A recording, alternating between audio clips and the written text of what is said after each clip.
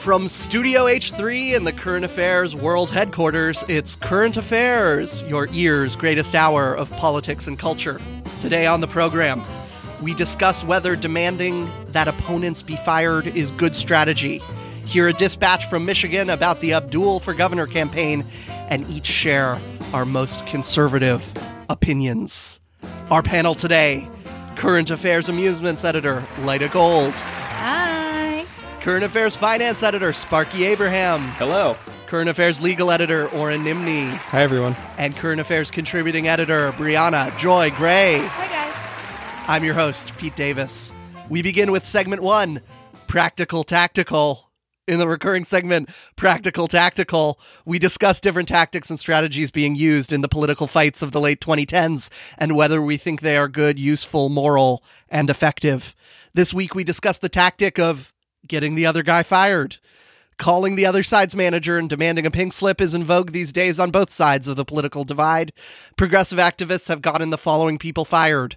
Mozilla CEO Brendan Eich for donating to Prop 8, Google engineer James Damore for making a sexist PowerPoint, CVS managers, Charlottesville alt-right marchers, and Roseanne for being racist, and more.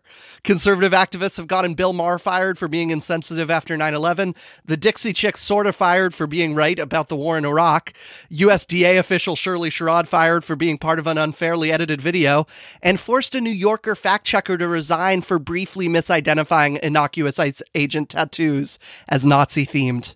What do we think of this tactic? Is it, as the activist lingo goes, good praxis?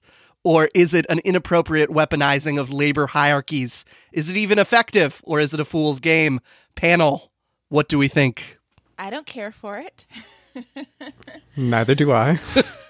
And why is that? With some caveats, but I think first and foremost, in a world in which one's ability to receive health care is tied to their employer, there's an ethical dimension in getting people fired that it's difficult to get around. But in a world where that weren't the case, I still think that there's an argument that it's problematic if you don't have articulable standards for why you think certain people should be fired that don't make it so that you could easily be the victim of that same kind of thinking if you don't think it's fair. Like, presuming that we don't think at least some of the left-leaning actors in that list that you just read off should have been fired, then I need us to be able to establish a rule that, if applied, would let those people off the hook, or at least those people who we think were unjustly fired, while still getting rid of the bad guys. And I haven't heard that yet, although I'm interested in trying to drill down on it. yeah, I think trying to develop that rule could be an interesting project of the left. I also am not in favor of it, largely because of the way that workplace hierarchies work currently. I think I might have a different opinion in a world where workplaces were worker-controlled democracies, but where workplaces are controlled by bosses with intense hierarchies, and the reasons for firing people are therefore dependent on that kind of, whatever really the boss wants and that kind of power imbalance. I think in general, I'm not in favor of people being fired even for things that I might find personally odious. Now, that doesn't mean that the thing that someone's doing is right. It just means that I don't think that the consequence of the boss being able to fire you, you losing your wage and your health care is a just one. And I don't think it's one that we can really reasonably advocate. We can't really, it's hard to advocate like, yes, that person should get fired, or yes, that person must be like made to do their job, when resistance at the workplace has actually been the provenance of the left for a really long time. And a lot of the people that you're talking about, Pete, were fired, but the main people, as far as a factual matter, the main people that get fired for workplace speech, despite legal restrictions, are people that are trying to unionize their coworkers. Yeah, in some ways, it's interesting to be weaponizing a hierarchy we don't believe in for our cause. Like, here's a goofy equivalent I could think of that I haven't heard of in the real world, but it's an interesting hypo. What if there were women speaking out for some conservative cause, and we all got on Twitter and said, let's call their husbands and tell them to shut up. Like, that's weaponizing the gender hierarchy for the sake of our cause, But a gender hierarchy they believe in. That's actually kind of awesome. Is this your most conservative belief? Light up. Well, okay, just to complicate it a bit, I'll throw something in there. Let's take an extreme example, like the alt-right Charlottesville marchers who are not powerful. So not Richard Spencer, but like random guy 8 rows down in the Charlottesville Tiki Torches who works at a, computer fixing place in Arizona. And someone else at their workplace feels uncomfortable being at work with someone who was at the Charlottesville March. How does that that's part of the complication. It's that they want to preserve like a safe working environment. So when I think about rules, and I think we talked about this briefly on Swody at one point in the context of James Damore, the rule that I think is the clearest is the one that says if you are in a supervisory capacity over someone and your bigotry would have a direct bearing on your ability to supervise them fairly and make them feel like they're in a hostile work environment, and not just flippantly, right? Because I personally think, a Nazi in a room with me is a hostile work environment, but I don't know that we can make it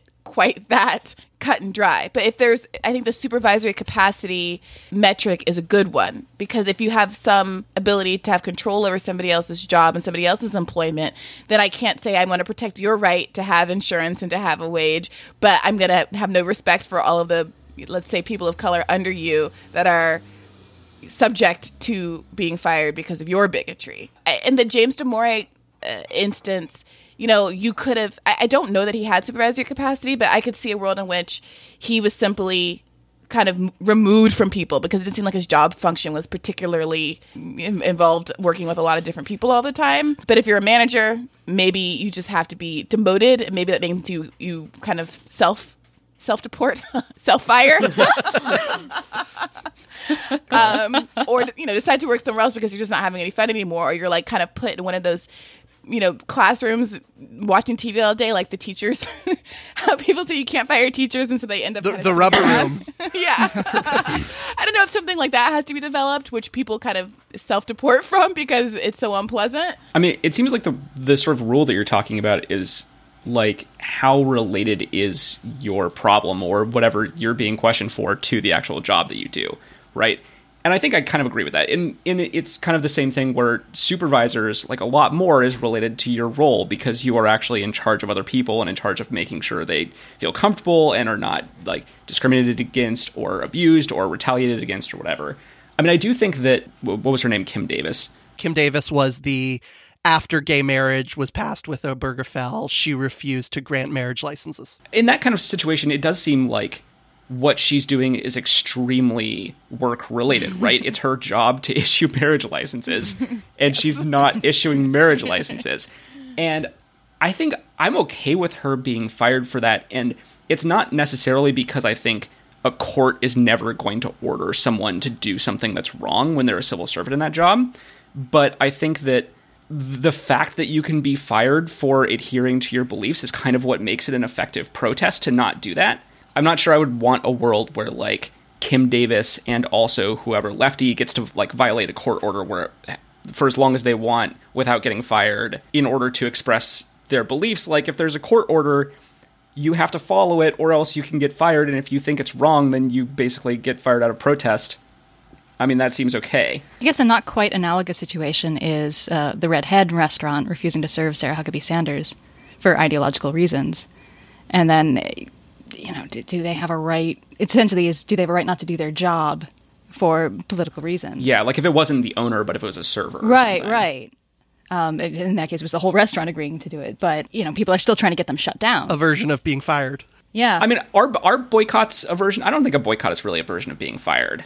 That seems like a different thing. Yeah, I agree. It's not manipulating that same hierarchy we were talking about before. Right. Yeah, I feel like an effect on businesses as opposed to people is slightly different, even though, for small businesses. Right, because the effect would be the same if they were shut down. Right. If they were forced to close for no business, they would all be fired. Yeah, but you can also make a broader appeal, though. It's not one person who can fire. It's like if everyone in D.C. basically decides to support this restaurant because they agree, it's a call to like the broader cultural feeling about you as opposed to relying on one manager that you happen to disagree with politically. That's true, but when it comes to people being fired for tweets they make, because maybe they said something that was offensive and then the company fires them. The company is protecting their interests from the larger cultural feeling That's true. by getting rid of somebody. I don't know. I'm really not in favor of firing people for like bad tweets, because like if we fired people for bad tweets, we'd have to fire every person on the planet from their jobs. It's true. Were you online before 2010? Yeah, exactly. then you're automatically fired. No, I also think that, once again, while we're in this particular state where jobs mean often quite a bit to your livelihood and your ability to get healthcare, that I've always felt like the position of the left should be very similar to what we would want the position of the left to be regarding incarceration. That rather than removing someone from a position, in most cases, that the ideal thing would be to have some sort of restorative process. And I would love to, as a middle ground, I would love to see a world where like the government put money into having that be a thing. Like we spend a lot of our time at workplaces, and rather than having like a bullshit diversity training that like, you could imagine a world where we both don't think that people should get fired, but don't like the fact that a low-level, non-supervisory employee is making everyone else feel like shit because they're a terrible person. And we kind of want to figure out a way to deal with that without making it so like their family can't eat. Oren's most conservative position is, let's restore James Damore. I'm going to start up the chant. What do we think about Roseanne, by the way? Well, that I think is a different... So the caveat that I feel like I kind of have, and I don't think that this is a principled caveat, but maybe you all can figure out how to work it into a principle because you're much better at this than I am. But I don't feel like I have the same immediate empathy nor the same material reason for people like Roseanne, people who are extremely wealthy and have many other employment options and have a large wealth basis from which they can draw. I don't feel the same, because it's not the same impact. I don't feel the same. Like, for example, if someone who had a whole like large stockpile of weapons sent an all caps tweet at some sort of country that had another large stockpile of weapons, maybe that person would get fired. I don't know if that happened hypothetically. Well, this is a really interesting thing. So, like, as a job gets more powerful, it becomes less of like a job and it becomes more of a like political battleground. Because like we all want Donald Trump to be fired, and then let's go down one. Like we want Mike Pence to be fired. We want Jeff Sessions to be fired. We want the head of ABC or Netflix or Facebook. So we're now exiting politics. But not because they've said something racist or like done something that like makes us feel squicky. It's because they do have supervisory control over the entire country. That's fair. That's fair. That's fair. But okay. I think that's Roseanne, super fair. But Roseanne doesn't. She doesn't have that much. No, she has supervisory control over 8 p.m. to 9 p.m. on ABC, which is a powerful thing. Like, that's a huge piece of supervisory control over our minds. Her employees weren't saying, oh, I think Roseanne's treating me badly, or I feel uncomfortable in this workplace because Roseanne's a racist. These are people who've known Roseanne for 30 years, who grew up with Roseanne. And I don't know about the writers or what their feelings were and stuff like that. But the Roseanne situation, as much as I find her to be personally offensive, it weighs on me because her tweet was racist and dumb, but like hardly surprising given everything that we know about her politics. It wasn't. It seems like the studio was able to say after the fact, oh, we're going to draw a line in a way that seemed very superficial given what we all knew about her before the case. It's probably the worst thing I know about Roseanne. Besides which, I have weird feelings about Roseanne given that she used to be a lefty. And also, people talk about like mental illness, not wanting to subscribe everything that everybody does to mental illness, but she legitimately had like a traumatic brain injury at like age 18 and her entire personality changed. You know about this? No. Yeah. Oh. No. She used to be like some very conservative religious sect, like a Mormon or something, I want to say. Fact check me, Pete, at the end. Stay tuned for had this traumatic brain injury and completely changed, and then went off to Hollywood to like live her life. And it seems like has had very kind of unstable swings politically and personally throughout the rest of her life. So that this whole thing just seems like the idea, like we're reading so much into the tweet about Valerie Jarrett that I don't know if there's a there. And it does seem, I think it looks bad from the left. It feels a little pretextual given all the bad things that she said before, all the bad things other people say. But then to have the most popular show in the country, to be a conservative show, all of us to have feelings about it, and then to fire her for this reason. Yeah, I like don't know. it's in some ways firing, like it's political ground if our complaint was about the content of the television show. Right. Like then that's a political fight. Like we want to win more airtime in TV Guide or whatever. But if it's about her for something she did outside the television show to like get fired, that's not politics as much. I don't know. Yeah. What do others think? I don't know. Like, yeah, the tweet, I don't even think, I mean, I can't remember any others, but I remember thinking that was not even her most racist tweet. Right. She has other extremely racist tweets. So yeah, like it's a little bit pretextual, but also I kind of think that if you're going to agree to be the face of sort of a major, like, American cultural item, you are going to be held to account for your speech in ways that you wouldn't necessarily if you didn't have that sort of power and sway, right? So it's like partly supervisory power, but it's also just kind of like being out there in the public power. And she seems more like an executive of ABC or whatever than she seems like a sort of employee, even if she doesn't have a whole lot of power and control over the company and the employees, just because she's sort of like the public face. And like the pretextualness of it, I mean, it bothers me in that they didn't do something about her sooner. They gave her a show in the first place, but that doesn't make it seem wrong to me to fire her for that. Like that was still a fireable tweet. It just probably should have happened with an earlier tweet, or like the show should never have come back because she's bad. So what about the lefty version of the firing tweets? Wasn't there just the guy, was it the Thor Ragnarok guy who got treated for making James a bunch Gunn. of... Yeah, so What happened with him? I didn't read all of those tweets, but weren't they about... Were they as bad? Were they fireable? So this is actually my question. So this guy, James Gunn, so 10 years ago, he did all these like sort of shock jock kind of jokes on Twitter that are really, really bad, really unfunny jokes about pedophilia and rape. And then he went on to be a successful director. And then he got fired when these tweets resurfaced, and these tweets were resurfaced by Mike Cernovich, who is a completely disingenuous piece of shit, who tries to, made up Pizzagate and is just trying to accuse everybody on the left of pedophilia. And James Gunn, coincidentally, critiques Donald Trump a lot and tweets at him and has like a big platform. So that's why he was checked out for this. So the question is, maybe some tweets like Roseanne's tweet were fireable, but is there... I'm going to use a legal term. Oh my God, you guys. Is there a statute of limitations on when that extends to? But like this is perfect for Oren's point, right? Which is like everybody is redeemable. Like, I mean, if Roseanne does, if James Gunn, or was it James Gunn? It was James Gunn. If whoever doesn't want to get fired for their tweets in 2010, then like apologize for them in a real way that sort of accounts for how they affected people and like why they are wrong and completely disavows them. Right. And if Roseanne did that in a meaningful way and also didn't have years and years and years of tweeting the exact same racist shit, like I might feel differently. But like that seems to me to be the key.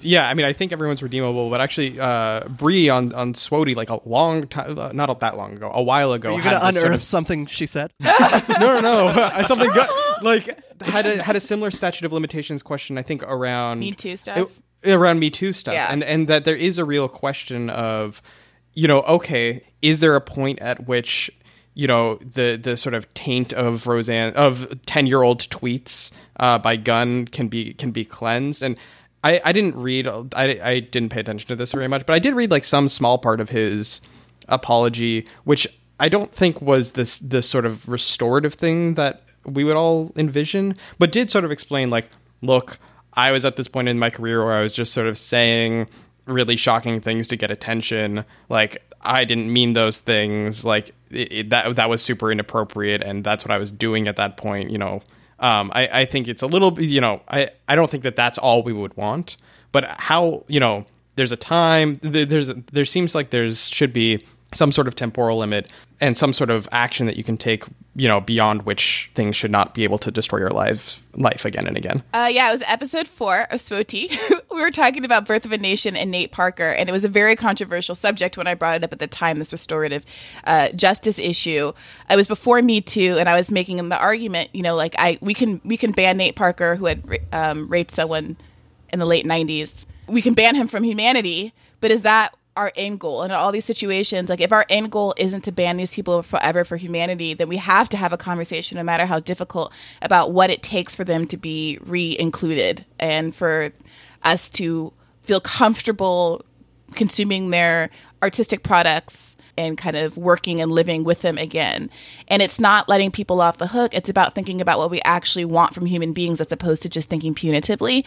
And I think in a lot of different contexts, we'd all be benefited from doing that. On that note, let's go to break. It's not an easy thing to admit, and a tougher thing to fight.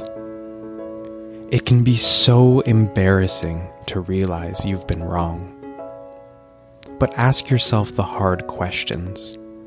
Have you found yourself constantly getting in the way of social progress just so you can tell marginalized people to slow down and be reasonable? Do you still believe in the meritocracy myth, even though you're an adult? Do you insist we have to hear both sides, even when one of those sides is lousy with billionaire robber barons and literal Nazis? Be honest. Have you hit rock center? Good news! There's hope. At the Center for Actual Progress, we offer a 12-step program for recovering centrists.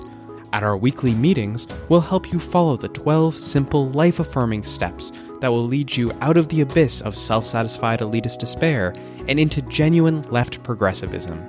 The steps include things like acknowledging that America never was already great, accepting that many people aren't stupid, depraved, and irredeemable, even if they live in Middle America, realizing that human value isn't reducible to numbers, and that there's no amount of human suffering that can be considered palatable for the greater good.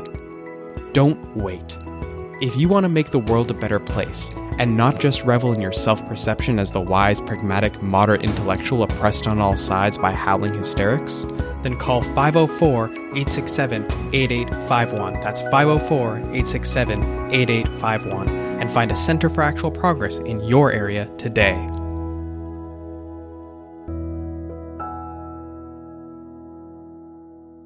We're back with segment 2, Dispatches from the Front. In Dispatches from the Front, we leave the safety and comfort of the Current Affairs World Headquarters to visit the front lines of the political moment. Today, Editor-in-Chief Nathan J. Robinson is in Michigan, covering Abdul El-Sayed, lefty gubernatorial candidate who is making waves. Bernie, Ocasio-Cortez, and even Ben Affleck are backing this public health expert who is pushing for Medicare for all in Michigan, a $15 minimum wage, ending right to work, legalizing pot, and internet for all. He is part of a wave of progressives running this year. Of course, Alexandria Ocasio-Cortez in the Bronx, Kanyela Ng in Hawaii, Cynthia Nixon and Zephyr Teachout in New York statewide, and Carrie Harris fighting Tom Carper in Delaware.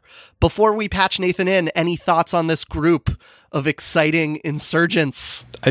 It's really exciting. It's exciting how I've never been excited by electoral politics, but like I watched some video of Abdul, give a speech, and I was like, oh wow, you both know what you're talking about, like really in a detailed, policy oriented way, and are extremely inspiring. And I like the way that you say Michiganders. That is what we say. And I also really like the diversity of the candidates in all senses, sort of economically, racially, but also geographically, Hawaii to the Bronx. So it's cool and it's encouraging, and I'm glad that we're going to have some, on the ground reporting. I hope we'll have a good sound, like a Yeah, to Oren's point, I think that geographic diversity point is actually bigger than just kind of like the optics of it. When Ocasio-Cortez and Bernie Sanders were in Kansas last weekend, one of the things that Ocasio-Cortez kept saying was, they said this issue, they said it wasn't a Kansas issue, but whether you're in the Bronx or Kansas or Vermont, these are all things we're all dealing with. And that, I think, is the root of starting to piece together this broad-based working class coalition. And all the people who got on the television after Ocasio-Cortez won and started talking about how these issues don't translate, those people are the enemy of that class project. They're like the explicit enemy of that up against project. the wall. And we should ignore them and banish them and may or may not, maybe not rehabilitate them. Yeah. I mean, it does, like, this whole process does make it it makes me feel a lot less cynical, which is a really nice feeling. I feel like I've just been so cynical for so long about elected officials in a way that like is both hurtful to myself and also really annoying to people around me. But like I feel like a little bit melted by these candidates, and it's really nice. Yeah. My favorite part about Ng too is he's anti-imperialist, which Yeah, is like his whole Bernie, campaign Bernie video doesn't has touch a- foreign policy. So. His whole campaign video has like a Hawaii was colonized Yes. thing, yeah, and I was like, yes. Facts. Yeah, so I am actually a Michigan native. Woo! I've been living in New York for 12 years, though. 'Cause I'm one of those horrible Midwestern transplants you've been reading about. Well, and it's exciting to see like Michigan in the news, and like this is like a broad like countrywide thing, but like Michigan has like particular needs and is like a really good testing ground for like these kinds of policies, because the state is in terrible trouble and has been for a long time. Because like the Great Recession was really like a depression there, which is like a reason a lot of people left. It wasn't because they thought Brooklyn was cool. They actually just like needed to get out. Yeah, and like Rick Snyder, the Republican governor, really devastated the state. Betsy DeVos, in her role as a charter school advocate, really ruined Michigan's education system, which used to be really good. Recently yachtless Secretary of Education. Yes. Well, she still has 9 more yachts, so she's going to be okay. Yeah, so it's a place that really, really needs some serious progressive ideas and some real big changes. And I really hope Abdul does well. I'm rooting for him. My family's voting for him. Woo! Woo. Go Blue. On that note, Go Blue! let's patch in Nathan.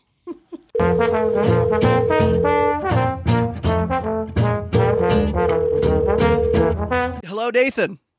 Hello, Pete. Where are you calling us from? I am calling you from beautiful Ann Arbor, Michigan, home of the fine University of Michigan. And what has brought you to Michigan?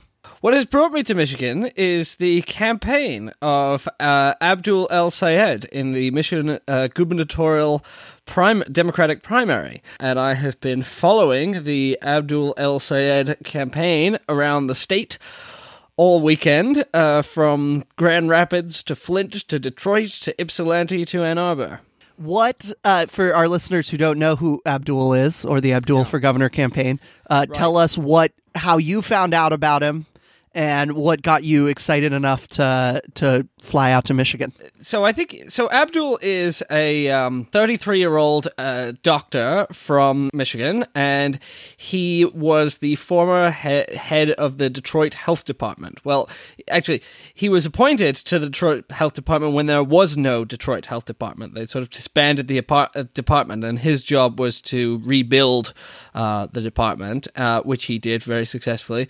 And he's a really, really interesting guy because people focus on the fact that he is, if he wins, he will be the first Muslim candidate for a governor in the country for a major party. But much more interesting is the fact that Abdul is.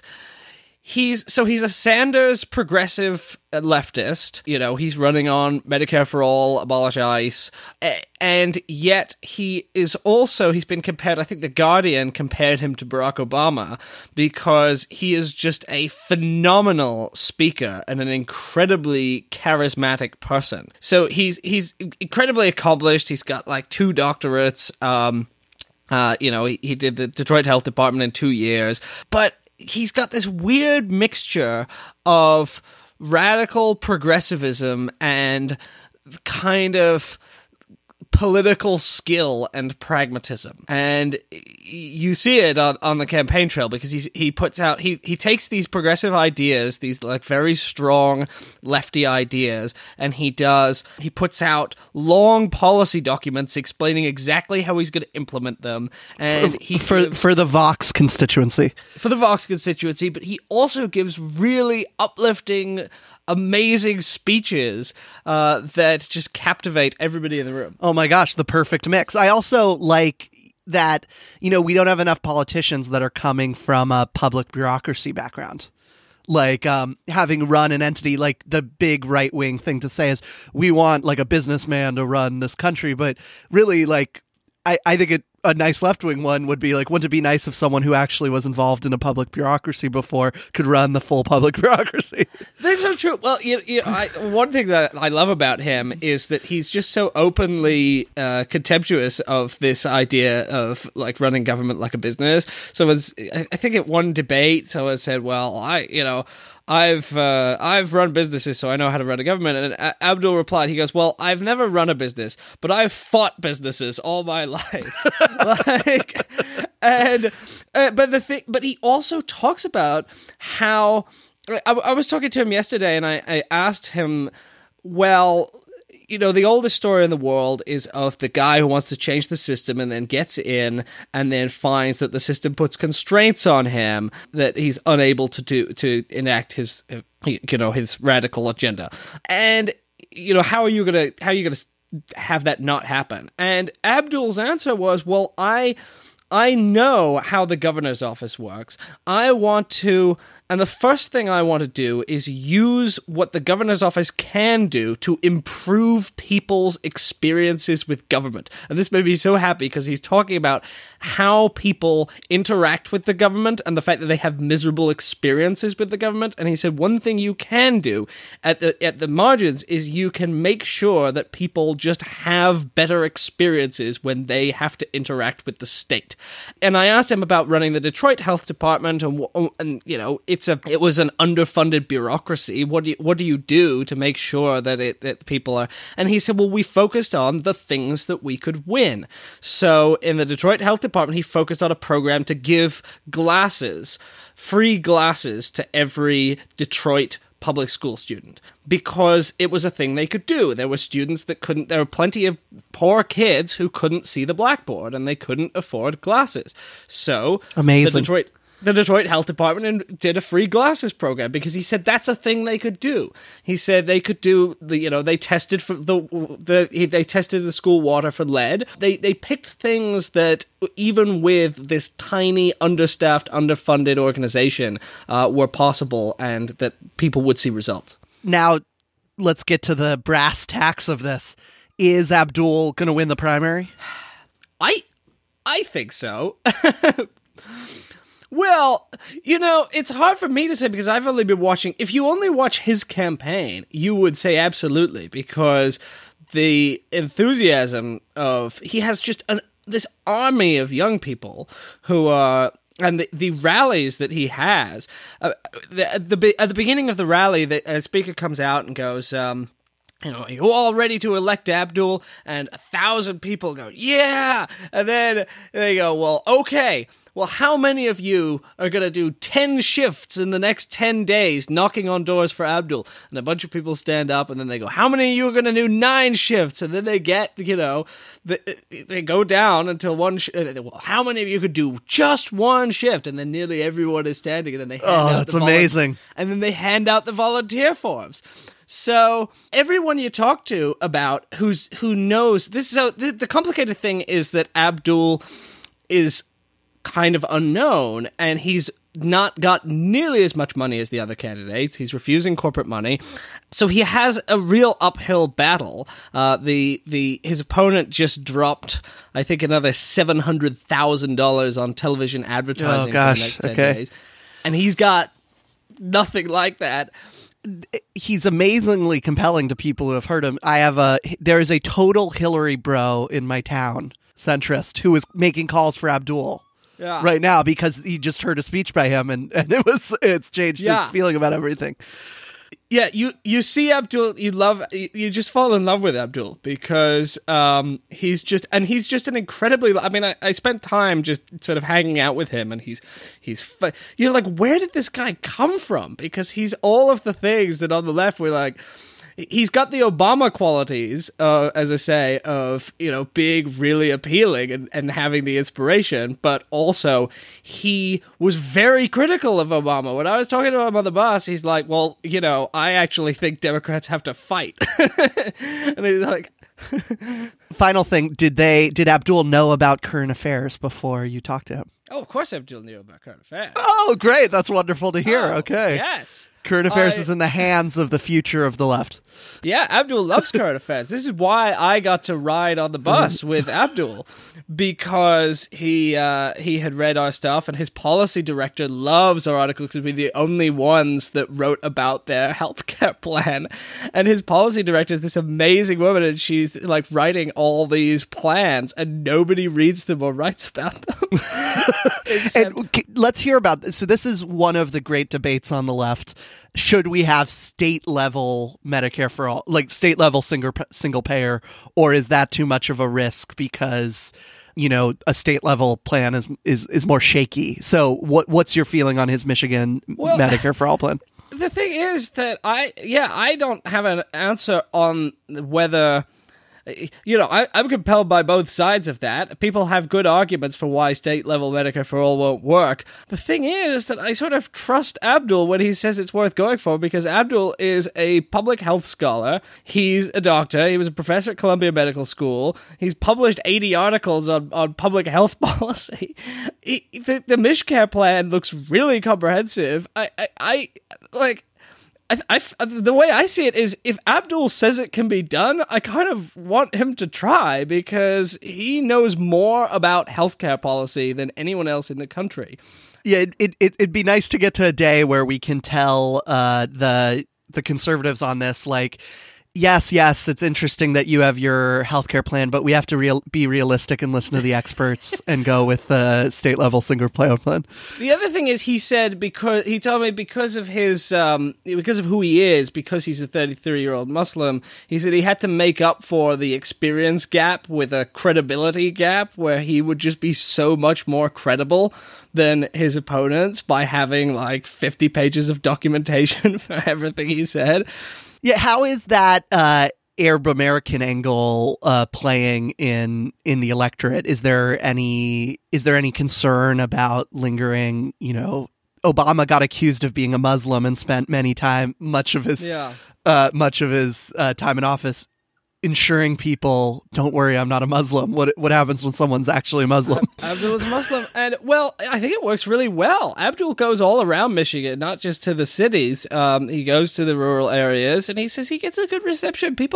He says he's very upfront with people about who he is and what his faith is, and it hasn't been an issue for him. He says it's more of an issue, actually, among people in the Democratic Party who say things like, well, I would support him, but Michigan is not ready. Michigan is too prejudiced. Michigan will never elect him. We just need to have one election where everyone is just like, please vote how you want to vote, not how you predict others will vote, and let's just see what happens. Well, Congresswoman Debbie Dingell here got into hot water with her Muslim constituency because she said exactly this. She said, I think Michigan is too prejudiced, and she endorsed Abdul's opponent. Well, that should get her mad by her Muslim constituency, but also by other Michiganders. Where's her faith in them? Well, that's the thing. She led to real hot water. The funny thing is that now she's trying to make it up to all the Muslims she angered. So she went to Abdul's events yesterday, and it's interesting because she endorsed his opponents and his opponent Gretchen Whitmer, but she was at his event and she was clapping and she looked very enthusiastic. And there's been some suggestion that she's a little more of a closet Abdul supporter than she lets on. And what day is the primary for August our listeners 7th. August 7th. And listeners, so my friend in Falls Church has been making calls for Abdul. I saw a picture that Ocasio's offices are now being used to make calls for Abdul. So current affairs listeners can make calls for Abdul, I assume. And they do need money because they're trying to compete with some of this television advertising. One of the saddest things I saw when I was there is this process where candidates have to just do nothing but make calls to donors. Now, Abdul's not making... He's not taking corporate money, but he still has to call the people who've donated, $800 and ask them if they'll donate another $1,000. And I watched him in the office, on the phone doing this, and there's just an automatic dialer, and it dials 1, and then he goes, "Hi, I'm Abdul. I'm running for governor." And he goes, "Sorry to bother you." Sorry to bother you. And but could you give a little more? And the first 2 I watched, he didn't get anything, and then he got someone who donated a little more, and he spends 35 to 40 hours a week just making donor calls. Yeah, in other systems, they even go around the giving everyone money to donate, and they just say, we're going to give you each airtime, and everyone gets this amount of commercials if you're on the ballot. And that would solve it, because so much of this is commercials. That's why people need the money, right? Yeah, absolutely. It's not like printing costs. It's mostly TV. His 2 opponents, one is a self-funded millionaire businessman who's put about $12 million of his own money into the race, and the other is, I think she's the daughter of an insurance company CEO who has close ties to Blue Cross Blue Shield, who have been giving large amounts of money to her campaign. So that's what. Well, so if all of Bernie won the Michigan primary and Bernie's endorsed Abdul, correct? Yeah. So if he just can turn out all those primary voters again, yes, I guess that's the challenge. Yes. But one of the weird things was, so we were on the bus with a guy from the Baffler, a Washington Post, and a guy from Newsweek. Abdul's I'll take less N+1 coverage and more New York Times coverage. Well, and it wasn't the little magazines. But the actual thing was not the absence of the New York Times, or the New York Times weren't there. It was more the absence of Michigan media. Yeah. And one of the things that Abdul talked a lot about was the fact that, I think a bunch of the Michigan local papers in the last few years have been bought up by a conglomerate and had their print editions shut down and their newsrooms cut. And as a result, I think there are 7 or 8 political reporters left in the state to report on everything. All of Michigan politics. It's a huge state, too. Politics. It's gigantic. This isn't Rhode Island. There's 100 state House representatives. So there's nothing. There is no political reporting, and nobody's following the. This is the governor's race. This is like the race for the top political office in the country, and there weren't any. I mean, there were. You would have maybe a local news person at some of Abdul's press conferences. The last one, the one I went to in Ypsilanti, it was the group I just mentioned, plus a high school news reporter. High school paper. There's no Ypsilanti paper. The University of Michigan newspaper is the main newspaper for Ann Arbor, for Ann Arbor, because local media doesn't exist. This is so dark. One of the things I really came away with is, if Abdul loses, it will not be because he's too far to the left or because he's a Muslim. It will be because of systemic problems in politics and media. It will be because of the fact that there is no media to tell people about the governor's race, or to broadcast speeches or to introduce people to the candidates, and it will be because of money in politics, because he's just totally unable to match what his opponents are doing. So if he loses, this is why so many people here are really going to be devastated if he loses, because it's going to suggest that even if you have an amazing candidate who works all the time and who inspires people and who's totally qualified, totally qualified, you still can't do it. So he better win. Okay, well, we're all crossing our fingers back at the Current Affairs World Headquarters, and we await your return back to HQ, Nathan. Onward. Bye. Bye. We're back with segment 3. We're all humans here. A segment from our first episode. We're bringing it back.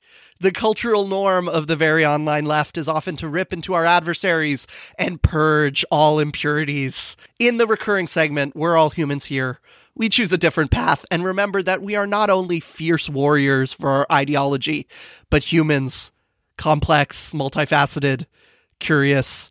In this segment, we're going to examine the very human quality of heterodoxy, not being a pure avatar of leftism, but rather people who are mostly lefty, but have distinct experiences and paths that lead to some heterodox nooks and crannies Or to put it another way, we're going to share the most conservative opinion that each of us hold and see if we still hold it after having to say it publicly and hear responses from the other four. Here goes. Who wants to be the brave person to go first? I'll go first. Okay. Lyda, with your most conservative opinion. Okay, so background to this opinion is that once upon a time, I used to work for a social services agency. And the agency would be appointed legal guardian for people who were declared incapacitated by the court, so people who had like severe mental illness and dementia and that kind of thing. And one of the things I did at this job is I had to apply for Medicaid and food stamps for these people and apply and recertify for it.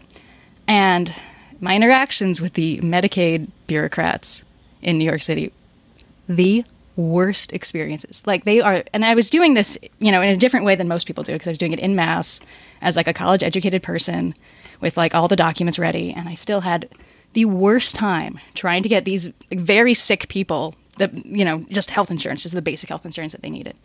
And so, and to be fair, there were one or two bureaucrats who weren't the worst, and I would like find them. And so I could like get my damn job done. But it was incredibly frustrating. And these people, they didn't care. They had no ethic of public service whatsoever. They didn't give a shit about people who were sick. You couldn't do any sob story. Nobody was interested in that. And they also were really stupid. They didn't really know the process. And there's I maybe committed some like light Medicaid fraud. I don't know. I'm not a lawyer. I don't know. But it could be, well, it's because it's, you have to be. She's going to really need to know statute of limitations now. Yeah.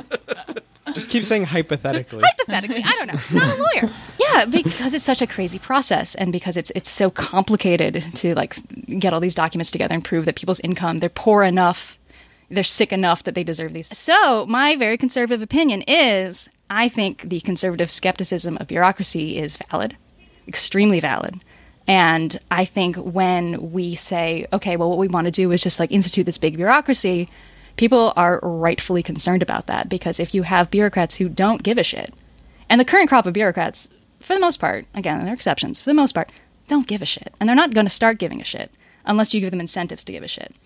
So I think like we have to be really careful when we say, oh, we're going to leave this up to just like these faceless bureaucrats who are going to process your claims. People have had really bad experiences with, the DMV, or they've had bad experiences with health insurance, like private health insurance, which is another kind of bureaucracy. So I do not find this to be a conservative opinion. Your conservative opinion is that like the government makes it too hard for poor people to get money and food and healthcare. Okay, fair.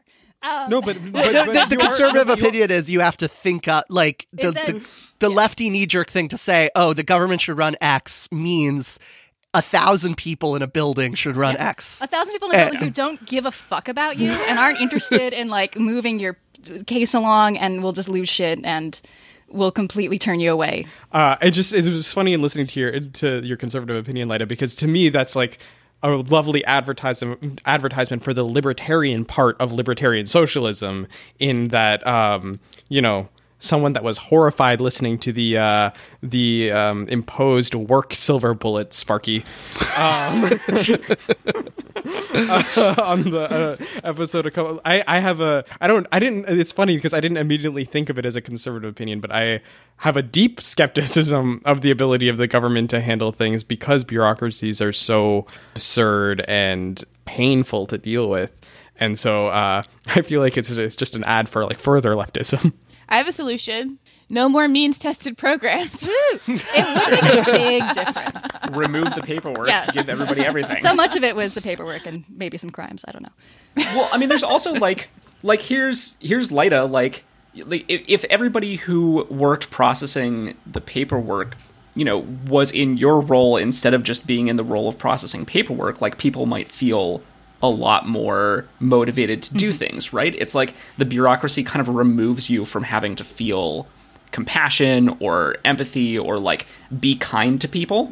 And so maybe the answer is just sort of moving the process closer to, so that you actually feel like you're helping people when you're in those jobs. Yeah, and it's funny because there was just sort of this lack of imagination, right? Because there were the few bureaucrats I found who were really good. They could imagine that the clients, who usually I didn't meet the clients either, but they could imagine that these people existed. And they could see on a form, like, okay, there's like this 84-year-old woman with dementia. Okay, like they could imagine what that's what that person is like, and they can say, okay, yeah, Right. obviously this person needs care. But some people just didn't have that capacity to imagine, and they just see, even though they were looking at the same information, they just didn't see it at all. Yeah. I mean, I think that's generally that we just need to be like closer to each other in order to have things be better in the world kind of all around. The right wing uses the local bureaucracy to take on local government to take on national government. So they say, isn't it annoying as a small business person to fill out forms to start your business? So why don't we deregulate Boeing? And or isn't the DMV annoying? So let's cut Social Security. And so the left should take really seriously making the front lines of local government like really pleasant, so that our bigger programs can be really good. Who wants to go next with their conservative opinion? I can go next. Okay. I'm trying to figure out sort of how to frame this in a way that actually captures what my opinion and feelings are, but I'm not sure how to do it. But basically, I think that, on the left, there's a lot of talk about universal basic income and making sure that benefits are sort of provided to people a lot and easily, and kind of like Bree just said, let's just get rid of means testing. That would solve a lot of problems.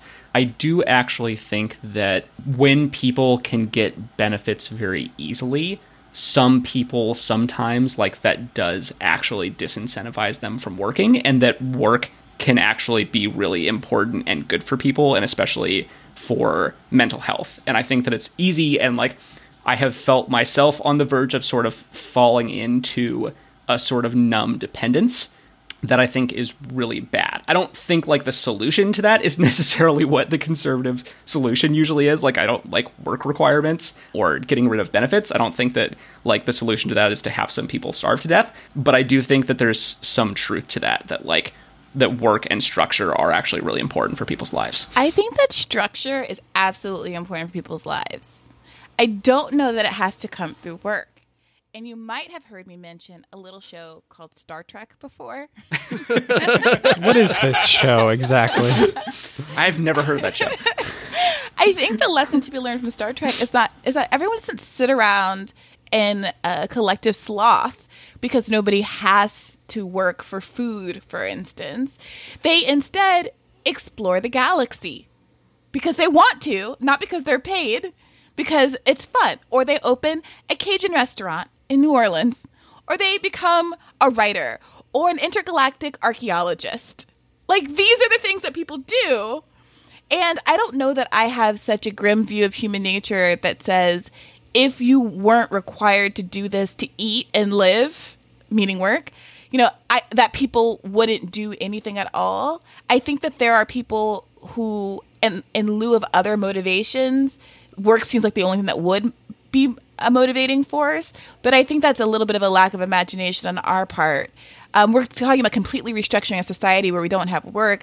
I can also imagine a society that has other incentives for people to engage in work-like behaviors, or constructive behaviors, should I say, that aren't money.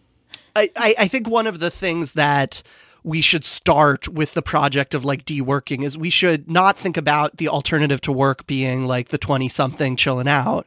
I think maybe eventually, but it should start with the people who have alternate types of work that are not appreciated as work. So being a mom, being a dad, caring for a sick sibling, getting an education, the amount of I actually think the left should just go hard on kids should not be working, they should be in school, and kids, and or caring for an elderly parent, or if you're really jazzed about civics and wanting to work on public projects in your town, alternate work is half of the story of work ruining people's lives. It's not I think us as 20 somethings and early 30 somethings, we think about all the adventures we want to go on. But for most people, it's either I have to work while I go to high school or college, or I have to work while I'm raising my young kid and I don't get to have good times with my kid because I'm tired, or I have to work while I'm caring for my old adult, or I have to work when I'm 60, and I'm ready to retire. And that's half the battle, is just people who have other work that structures your lives that just isn't paid. We do have kind of a problem right now where we are culturally oriented towards finding value in work, and people really define their value in work. And when you go to a wedding and you meet people ask, the first thing people ask you is, what do you do? I mean, it's such a foundational part of like how you determine what somebody's like and what they're, and it's how you find your value in society. So it's going to take a while to shift those attitudes to, it's still like a thing where like a single, or working parents have to apologize, especially like stay-at-home dads feel like a real need to apologize for being stay-at-home dads because it's not a job. Yeah, I want to get to Star Trek Future, I do. But we have to. It is going to take like some generations of finding new types of value and finding new types of meaning. Who wants to go next? I'll go next. So, I mean, apparently I hold all of these conservative beliefs. I want all the Nazis to have jobs. I'm empathetic to the need for work in this current moment. I got into a long, extended battle with Nathan over my opinion that the Internationale is a bad song. But I was thinking for a long time about what my most conservative opinion is, and I think it's less of a thought out opinion and more of just a feeling that pops up every once in a while that, for me, has its origins in the ways that I was introduced to leftism.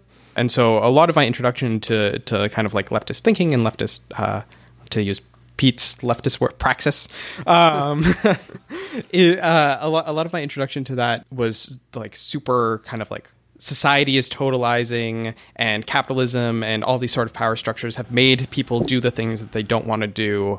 And, that's the thing that we're supposed to fight against. And I think holding that view ends up occasionally giving me really essentialist reactions to the way that people operate in the world. And so what I mean by that is like my education in feminism, for example, was like very much tied to like second wave feminism. And I think I have unlearned that, and but I think at this point second wave feminism feels quite conservative, and that there are times though where I will have a feeling pop up where someone's like, where someone who presents as female is like, I really like wearing makeup, and I'll be like, well, that's because of like, the patriarchal dominance, and you have no agency in that. Or someone that is socialized as a guy is like, I really like sports, and I'm like, well, that's just because of like what society has like made you do. And I think that there's obviously an element of that, but that because of my initial induction to leftism had a disrespect for human agency in a sort of society that's based on totalizing hierarchies, that occasionally that gut reaction will still pop up. And I try to, mediate that, but I think occasionally that's sort of the way that I interact with the world sometimes. So wait, Oren, is your conservative opinion that you do or you don't believe in personal responsibility? I think that I don't at all, to like a conservative extent. It's the least libertarian part of my libertarian socialism. Yeah, no, that both personal agency and personal responsibility. It cuts both ways, I guess. Yeah, that's interesting. I'm someone who I had this really great hippy dippy torts and corporations professor in law school, who I know that's not that seems like a contradiction in terms. No, torts is the most radical area of law. Oh, absolutely. Yeah, it just sounds really funny when you say it like that. I want to write an entire article about this guy and how he like genuinely changed my entire worldview, but when I didn't even know it was happening. But one of the things that he talks about a lot, he like slowly indoctrinates you into believing that there's no free will over the course of the year or the semester. And I found it to be a very compelling case. And I guess I do subscribe to what you're kind of checking yourself on, Oren, which is this kind of, people are so caught up in their environment or so controlled by their situation in life that it's very difficult for me to hold them individually responsible for any one act. I have a hard time getting away from that. I hear you when you say, the stuff about wearing makeup or liking sports, that regardless of even if that isn't about free will, there's a point at which if there is no free will, you just have to start deciding that certain things are genuine parts of people's personality. Right. And you can get into a kind of nihilism if you just go all the way into, well, we can't control any of this, so let me just go stab my friend in the face. You know, We've all thought that. That's completely normal. I don't thought. think that's but like I do empathize with, you know, the kind of the difficulty of like parsing out where those lines are. It's funny because my conservative opinion almost was that I'm a big believer in personal responsibility when it comes to human interaction, like on an interpersonal level. Because I think people like it, you know, yes, people have like been exposed to horrible things and, you know, they've experienced traumas, but like you still are responsible for how you treat people. And it's funny because I consider that in a conservative opinion, and it's the direct opposite of what you consider conservative. So a lot of it's just branding, and that they decided, oh, we own patriotism, we own personal responsibility. When a lot of these things are not partisan, that we just haven't decided to brand ourselves in that way because those beliefs aren't necessarily constructive to some of our broader goals and our broader narratives. I mean, they might be if they weren't so wrapped up in the conservative branding and like the way that they've been packaged and framed. I mean, I don't know. I have a hard time thinking of Oren's conservative opinions as particularly conservative because that like I just think that like the personal responsibility thing, like I actually believe that we have a deep ethical duty to one another, and so I do believe in that little element of personal responsibility.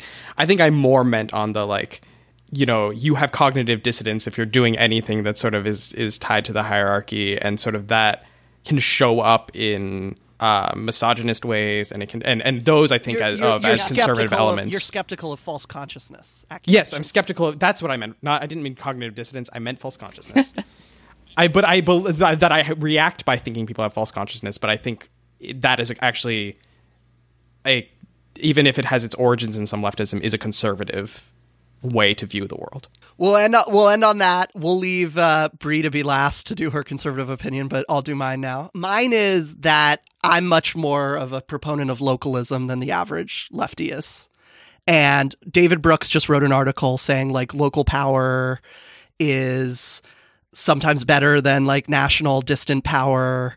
And he just got dragged on Twitter because they're like, oh, localism was racist in the mid-century and distant power like did Brown versus Board of Education and the Civil Rights Act. But I just think that there's so many examples in the opposite way where there was horrible right-wing power on the national level, and there are wonderful places like Vermont and weird funky towns and places where they're creating alternatives using federalism, which lefties are so skeptical of, to like do experiments to create new things.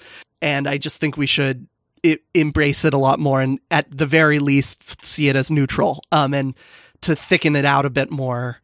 I think some of the institutions of localism that lefties take for granted are very important. Family, faith, neighborhood, union are examples of local institutions that are not top down, that do a lot of work. And I'll just give one little anecdote to just flesh this out a little bit more, which is I worked on prison reform with a lot of people that got out of prison, and almost every single person that was thriving after prison, when I asked them, what is the number one factor that is the reason you're thriving after prison? And they said, my sister still loves me.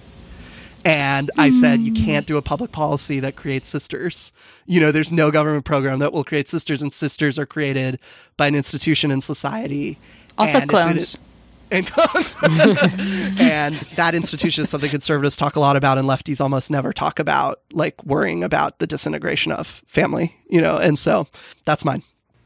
I don't even think that's that conservative. None of us are conservatives. No, like lefty municipalism. I mean, the family thing I think is a thing. I tried to go deeper to get to something that was conservative. That's been branded as conservative. But as far as like lefty municipalism, I agree. I think there's like much more opportunity for direct democracy on the local scale.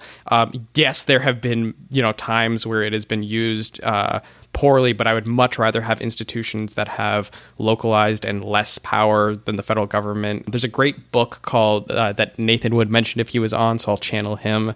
It's called Human Scale by Kirkpatrick Sale, which has a lovely rhyming, and about the beautiful thing, the beautiful element of like small things and like local control, and that also a Nathan's site, Christopher Alexander, this sort of lefty architect, talks a lot about sort of democratic and local control of, building buildings and planning cities in the way that facilitates the best modes of living for the locality. And so I think that this is like actually quite a left position. I think that you're right, obviously, that family has been branded as right-wing and would be interested in discussing that, though.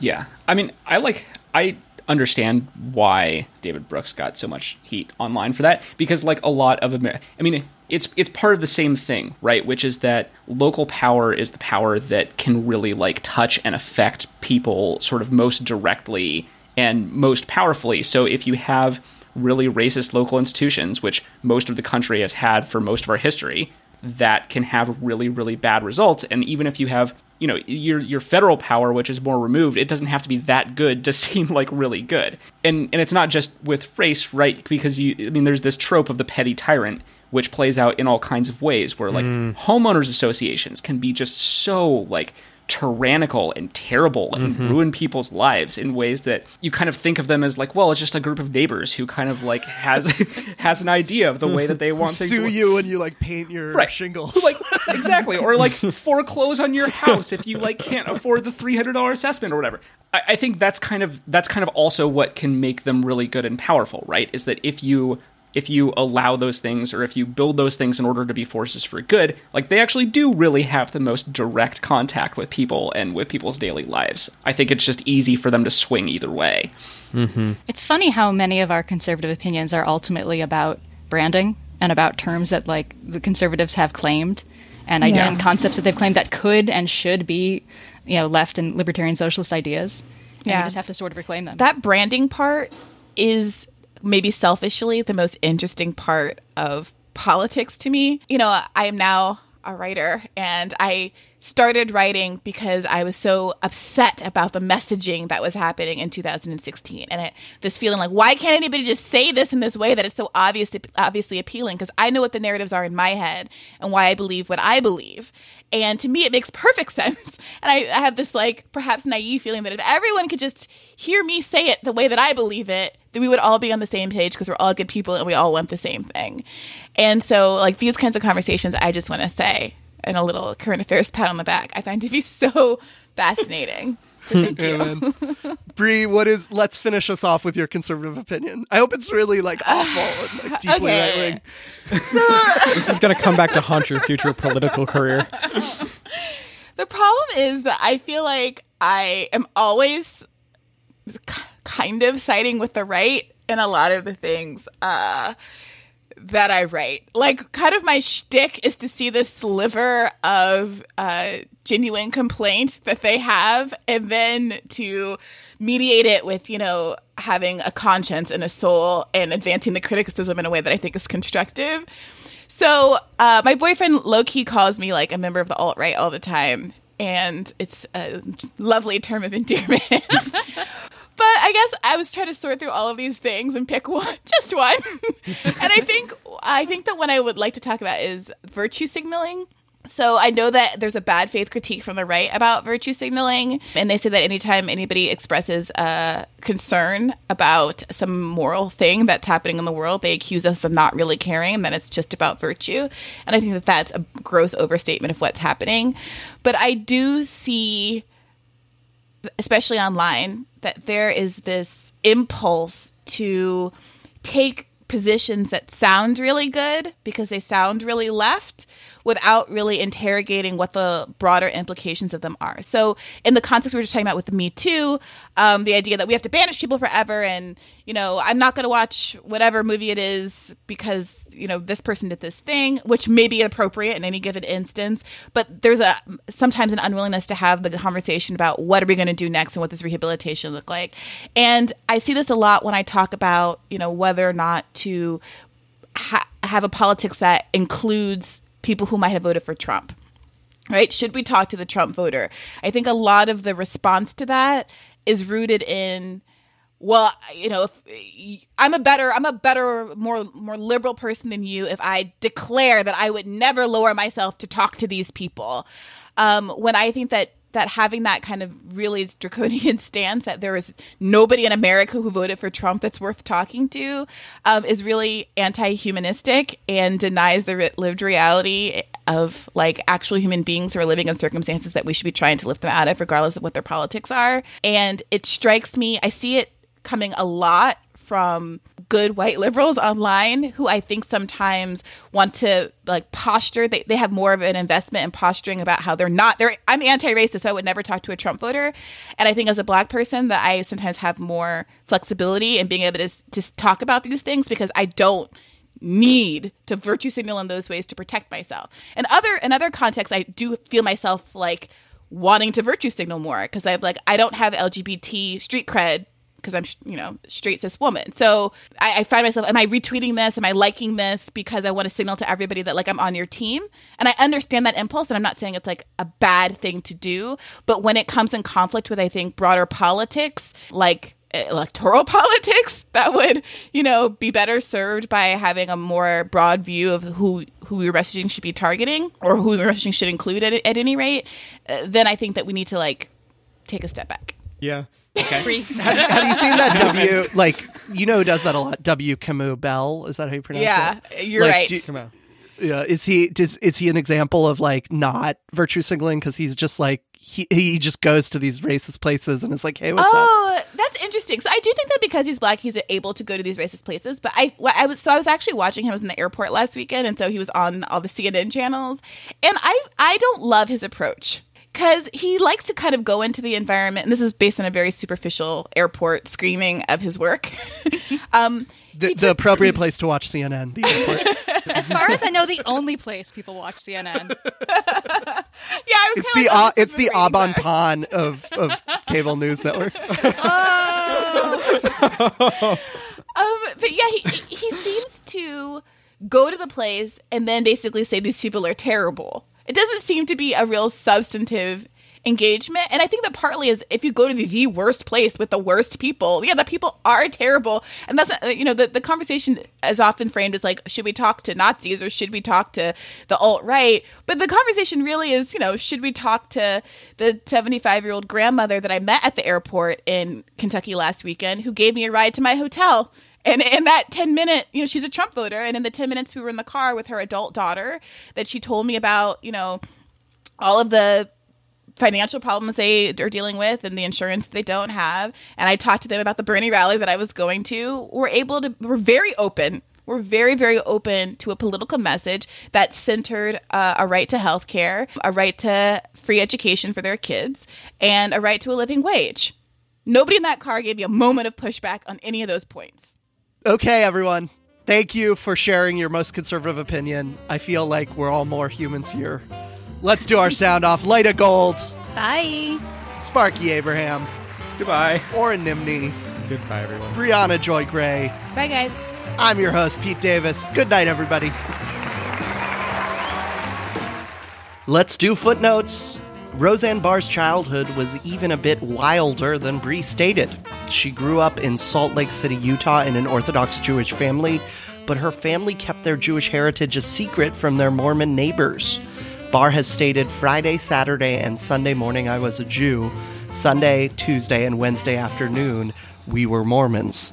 However, at 16, she was hit by a car and suffered a traumatic brain injury. Her behavior changed so much that she spent 8 months at a mental hospital. 2 years later, she went on a vacation to Colorado and never returned home. According to multiple sources, Michigan gubernatorial candidate Sri Thanadar was still deciding whether to run as a Republican or not as of last year. He once owned a $6.5 million mansion and is credibly accused of abandoning over 170 dogs and monkeys after his Oxford, New Jersey research facility was shut down in 2010. Don't worry, animal welfare groups were able to climb the fence and feed the animals, and the dogs and monkeys were eventually placed in various animal sanctuaries by court order. Though many local bureaucracies are unpopular, people still love the post office. A 2014 Gallup survey found that about 70% of people rated the post office either excellent or good. Some fun internal numbers: the post office is least popular among men over 50, and most popular among women under 50. Speaking of virtue signaling, there's an entire area of study in evolutionary biology called signaling theory, which is the study of signals given between individual animals to each other. Signal theorists divide signals into honest signals, which actually demonstrate their underlying message, and dishonest signals, which inaccurately demonstrate their underlying message. An example of an honest signal would be a Springbok's vertical jump. If you can jump that high, it's probably not worth chasing you. An example of a dishonest signal would be the male fiddler crab's large fighting claw. It's not actually that strong of a claw. If you have too many dishonest signalers, the signaling system collapses. So in short, be a Springbok, not a male fiddler crab. Special thanks to Lyta Gold for writing the amusements for each episode. If you want to support us and get access to all of our bonus episodes over at the Bird Feed, become a patron at patreon.com/current affairs. If you like the audio version of Current Affairs, you'll love the physical version, the beautiful print edition, which you can subscribe to at currentaffairs.org. Our theme music is The Gherkin Train by Joe Smith and the Spicy Pickles. This has been Current Affairs.